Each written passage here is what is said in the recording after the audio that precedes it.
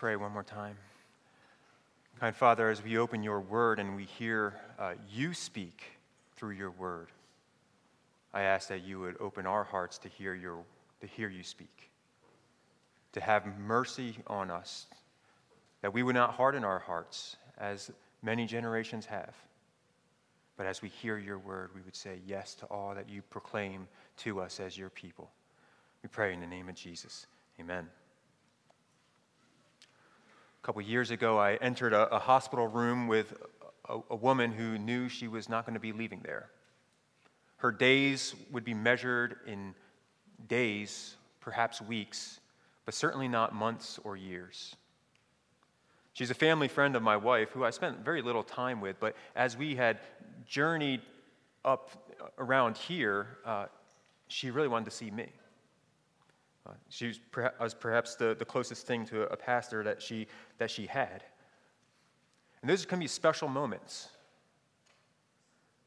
They don't want, in those, the waning days of their life, they don't want the niceties of a religious message, sugar-coated, where, everyone feels nice about themselves and goes home happy. No, they realize that in a couple days, perhaps a couple weeks, they will stand face to face with Jesus. And they want the truth. They don't want a pretend reality. They want reality. And this particular woman had, in her time battling cancer, had a religious experience. Had something, what she would describe as, basically being in the presence of God.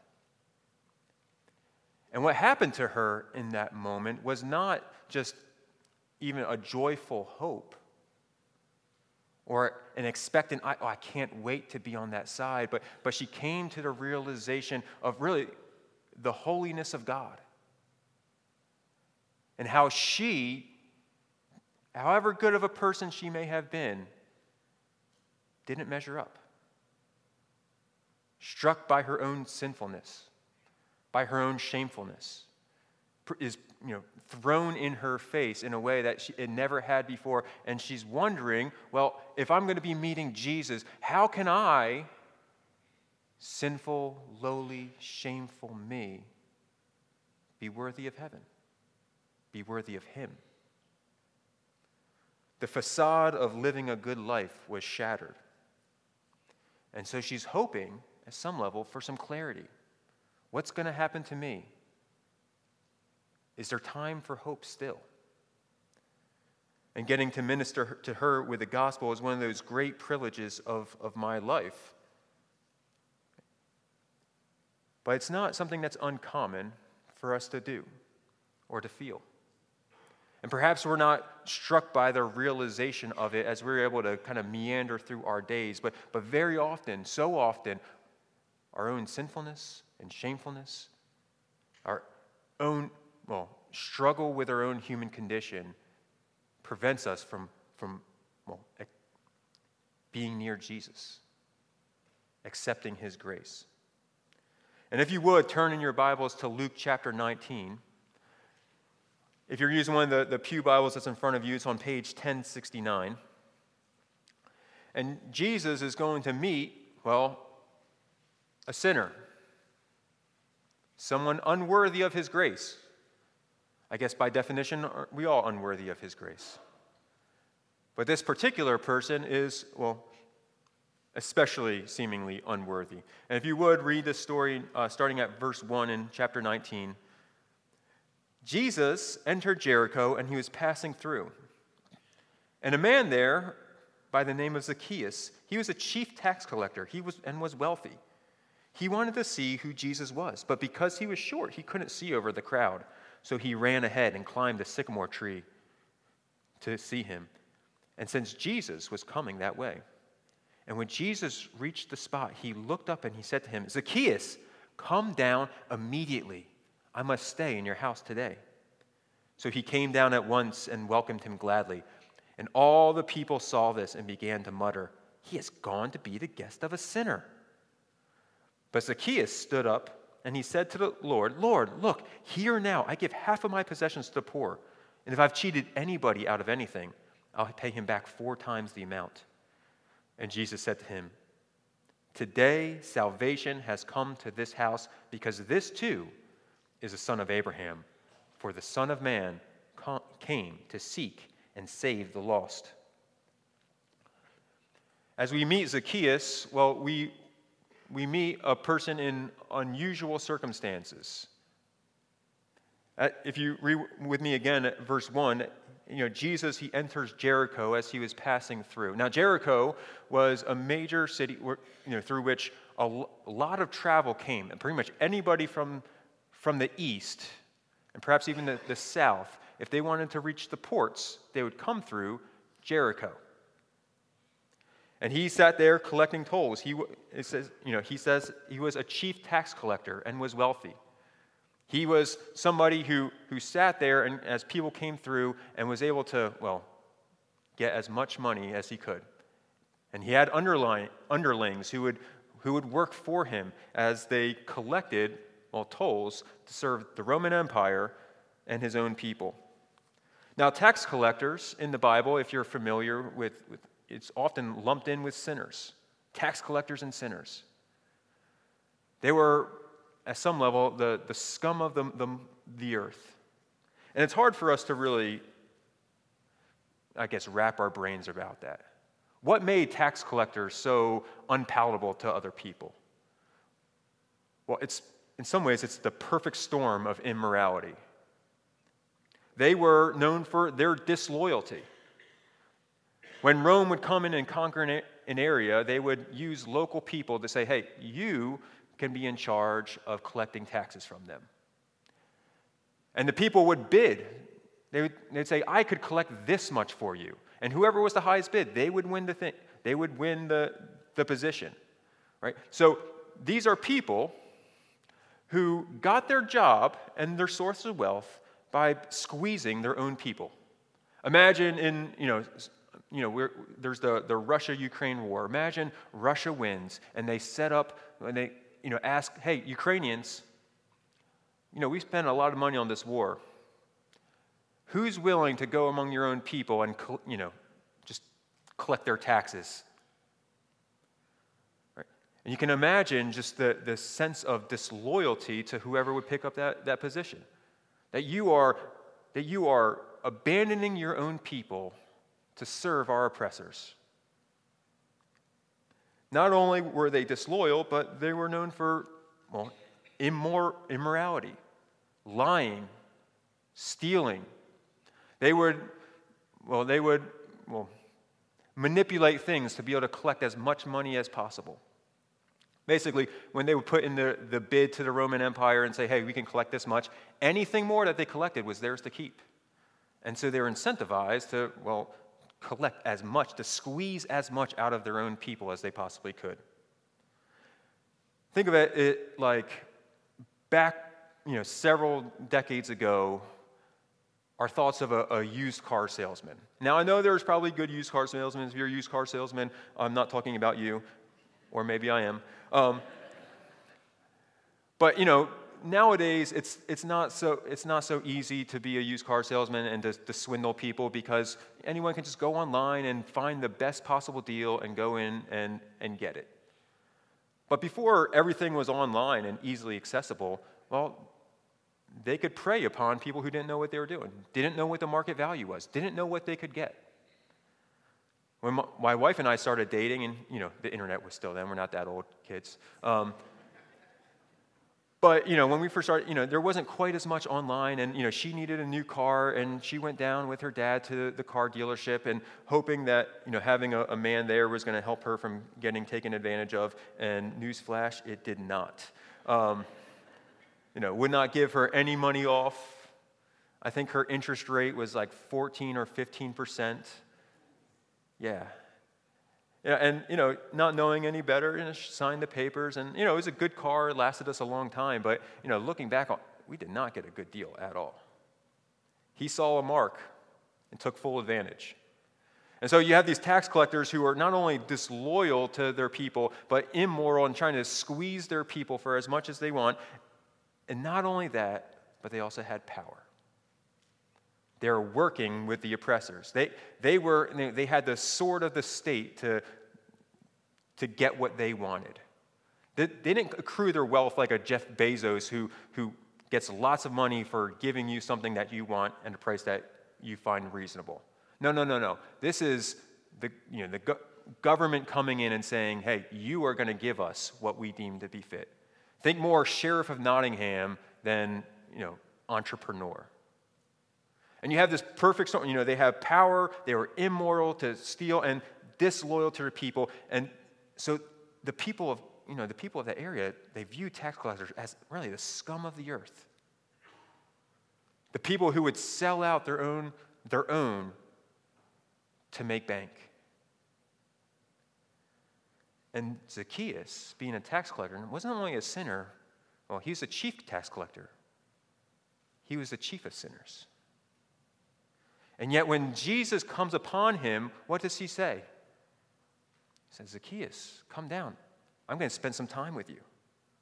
I'm going to go and stay in your house.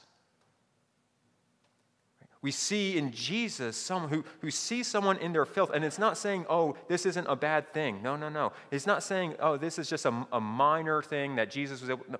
This was disgusting. And yet when Jesus sees him, he says, hey, I'm going to spend some time with you.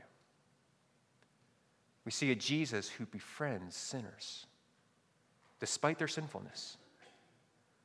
A Jesus who sees all the sin that they have, all their disgustingness, and yet he extends friendship to him anyway.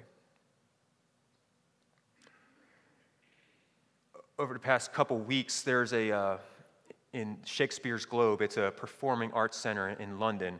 They're making headlines is a play that's come out. It's called I, Joan.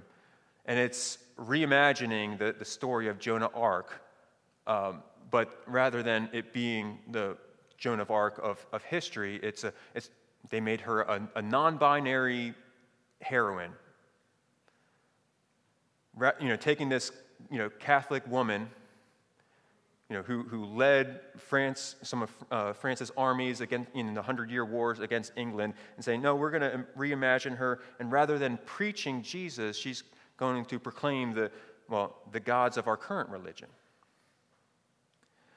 And while it's been, questioned and bashed for many reasons, what I found interesting was in one of the opening soliloquies of this particular play, the person who plays the lead, she begins by making this offer, this invitation to the audience. And so this is what she says, and I'm going to change the words slightly for vulgarity's sake. She says, yeah, this is going to get spiritual. Setting aside all religiosity, we'll focus instead on more of a street god, if you will. A god for the queers, and for the drunks, and for the beautiful, messed up people. A God for the godless. A God for you, if you want today. She makes this offer to the people in the audience in this, a post-Christian society, saying, hey, there is this God. There's this God that he's being offered to you today. But the irony is that this God whom she desires is the same God that she rejects. She assumes it's not the same God of Joan of Arc who spent her last moments being burned at the stake, crying the name of Jesus. But Jesus is the street God. He literally is the God who made flesh and walked on our streets, the God who came for the queers and the drunks and the beautiful, messed up people. He's a God who walked among us and whom the beautiful, messed up people, the sinners, desire to see. The one that people like Zacchaeus would climb trees to be able to catch a glimpse of. The people whom prostitutes would come and sit at his feet and wash his feet with their hair. The kind of street God who came into our midst, and the worst of the worst would clamor to him.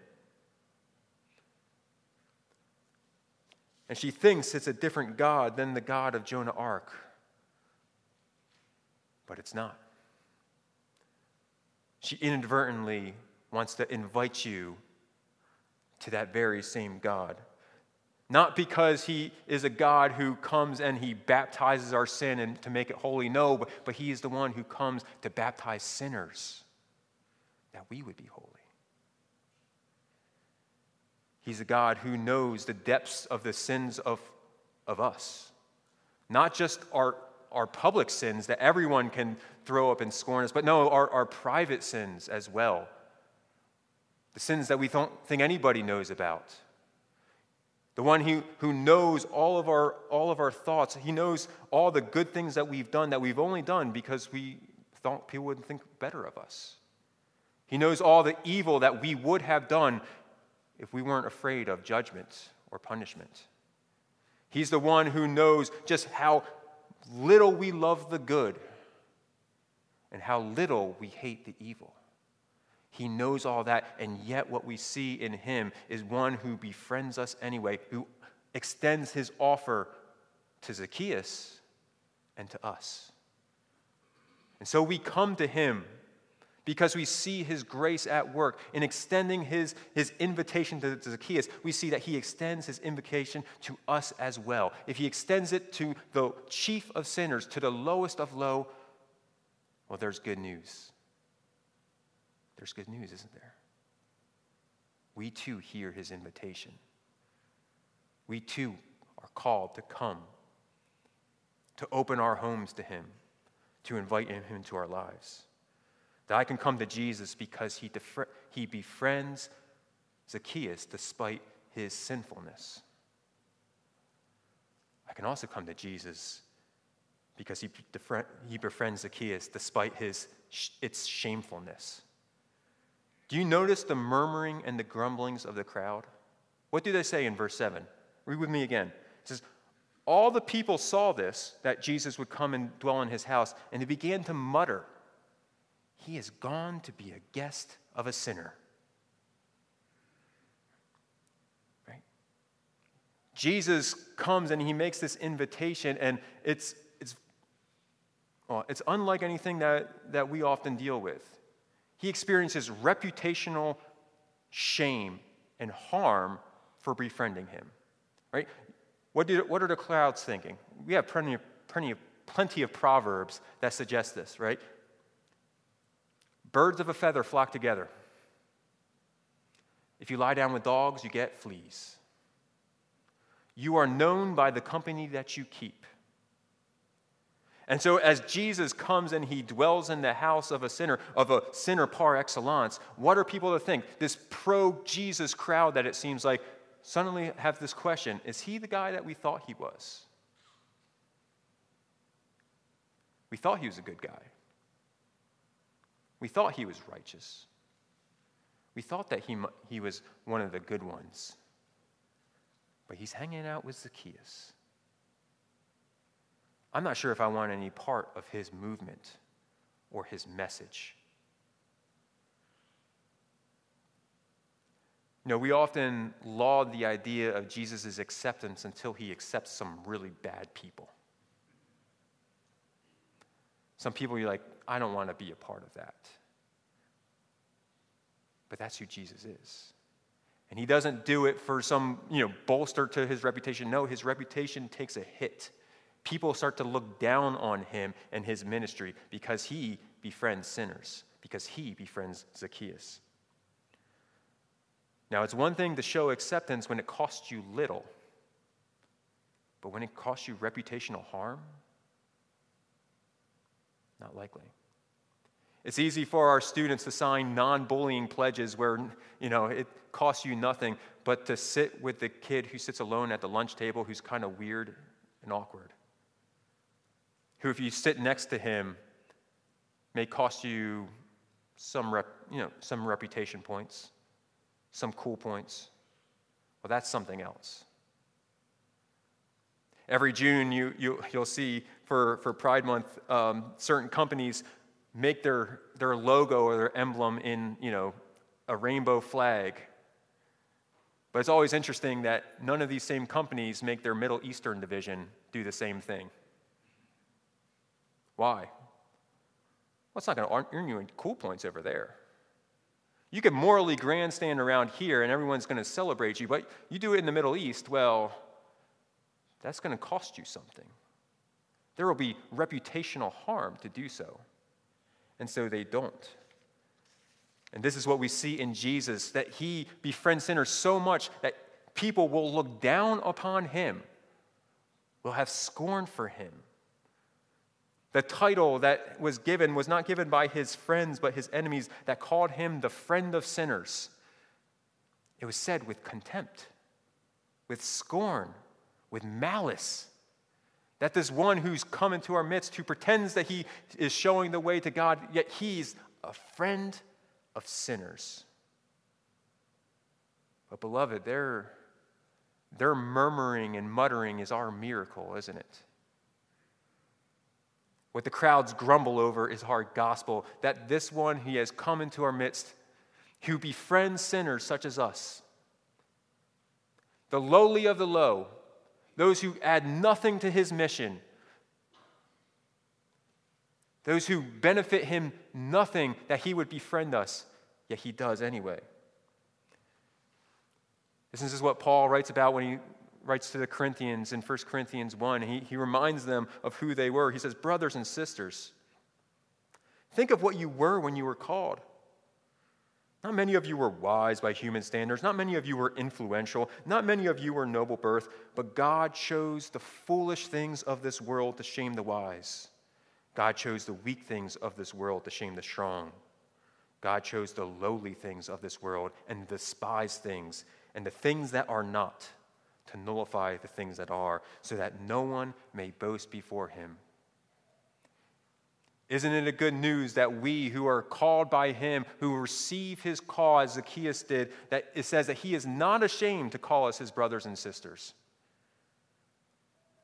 Their grumbling is our gospel.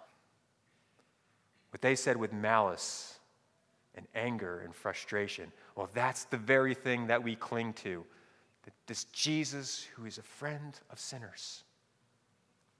And so we come. We come because he befriends us despite our sinfulness. We come because he befriends us despite its shamefulness. But we come also because he befriends us to produce his salvation.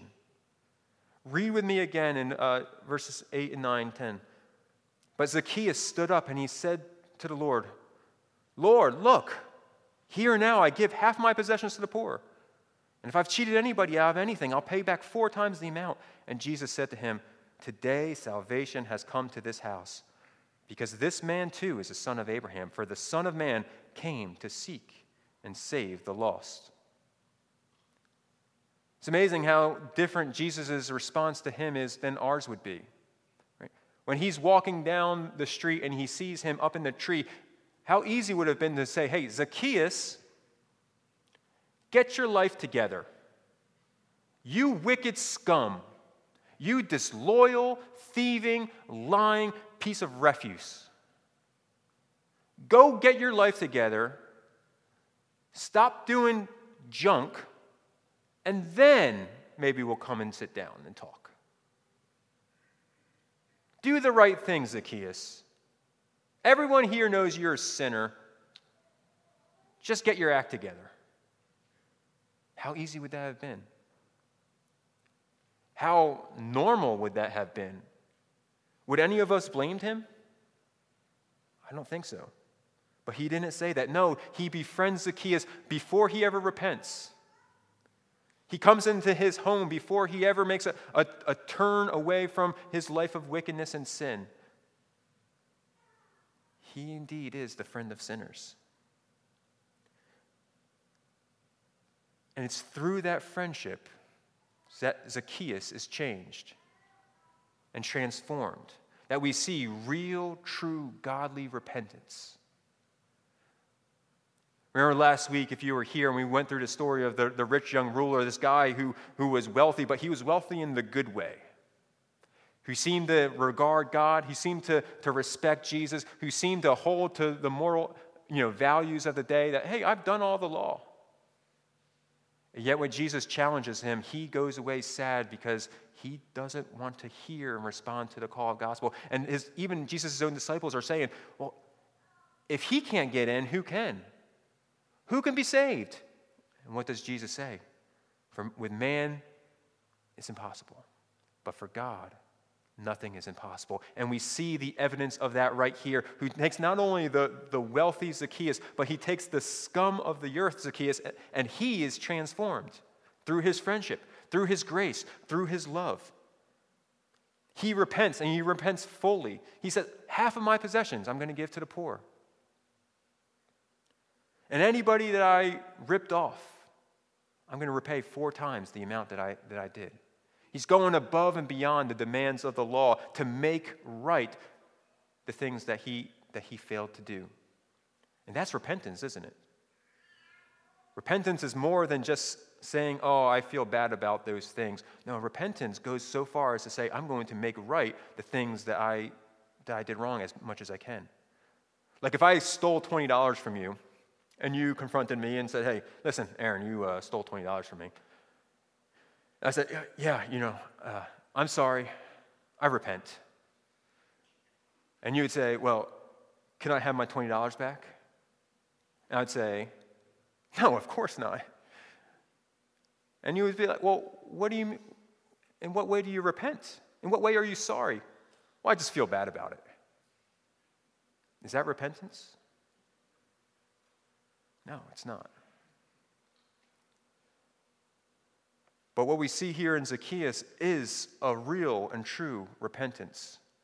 One that's the evidence and the fruit of meeting with Jesus, of experiencing his grace, that he turns and he becomes somebody that he wasn't before. We see the grace of God at work in producing the salvation through his friendship. Out of anyone I know in modern culture, a man named Daryl Davis most exemplifies this kind of attitude. You may have seen him or heard his story before, but he is a black man, African American, obviously. He's a Christian and a musician.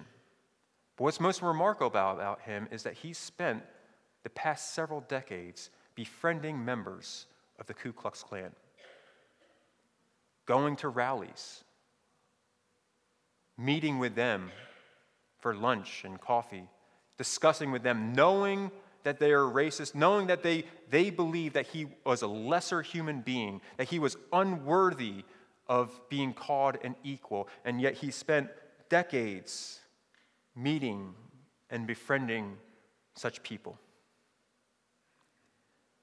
One such encounter, it's earlier on in this mission, is he met with a man named Roger Kelly, who was then one of the imperial wizards of the Klan.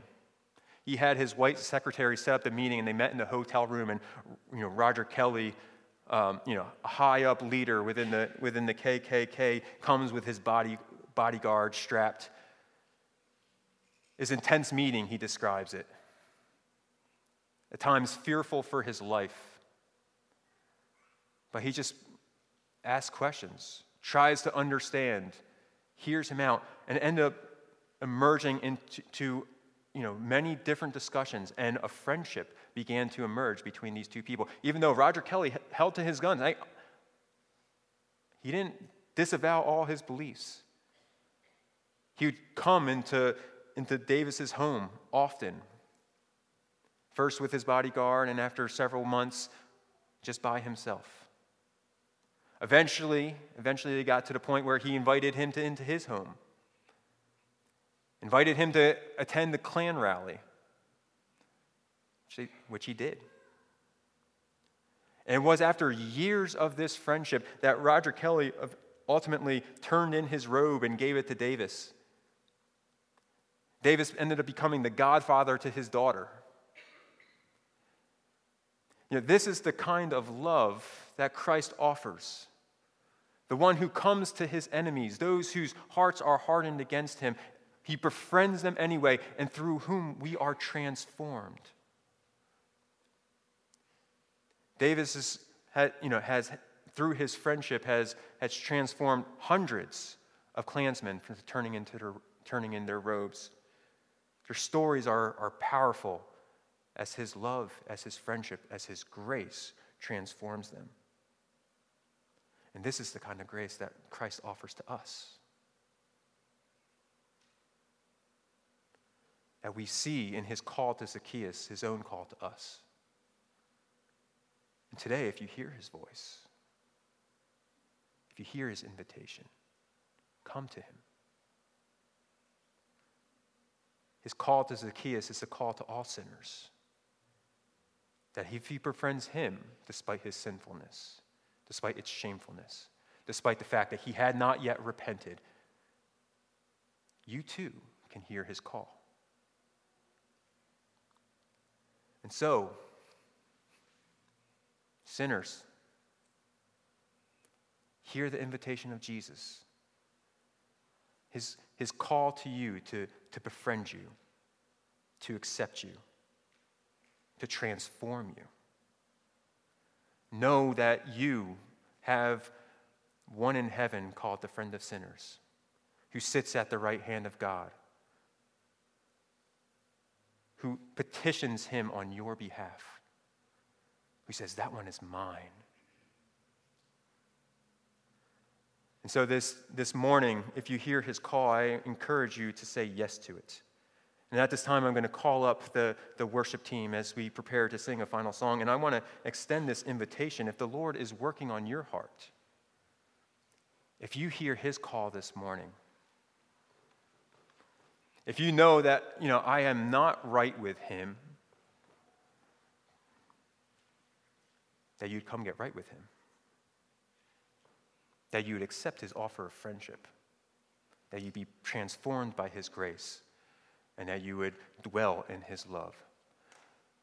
And so if the Lord is working on you and you desire, I say turn to somebody that you know that you accept, or you can come up to me in the front, and I'd love to be able to pray with you. To bring reconciliation between you and a God that you might not yet know. And you experience his grace. Kind Father, come and by your grace and by your Spirit, move in our hearts, we ask. Let these words sink in deep into the hearts of your people and to those who are not yet your people, that we would hear your voice, the voice of your Son calling to us to come down, to come near, to let him enter in. Lord, come among your people here this morning, we pray in the name of Jesus. Amen.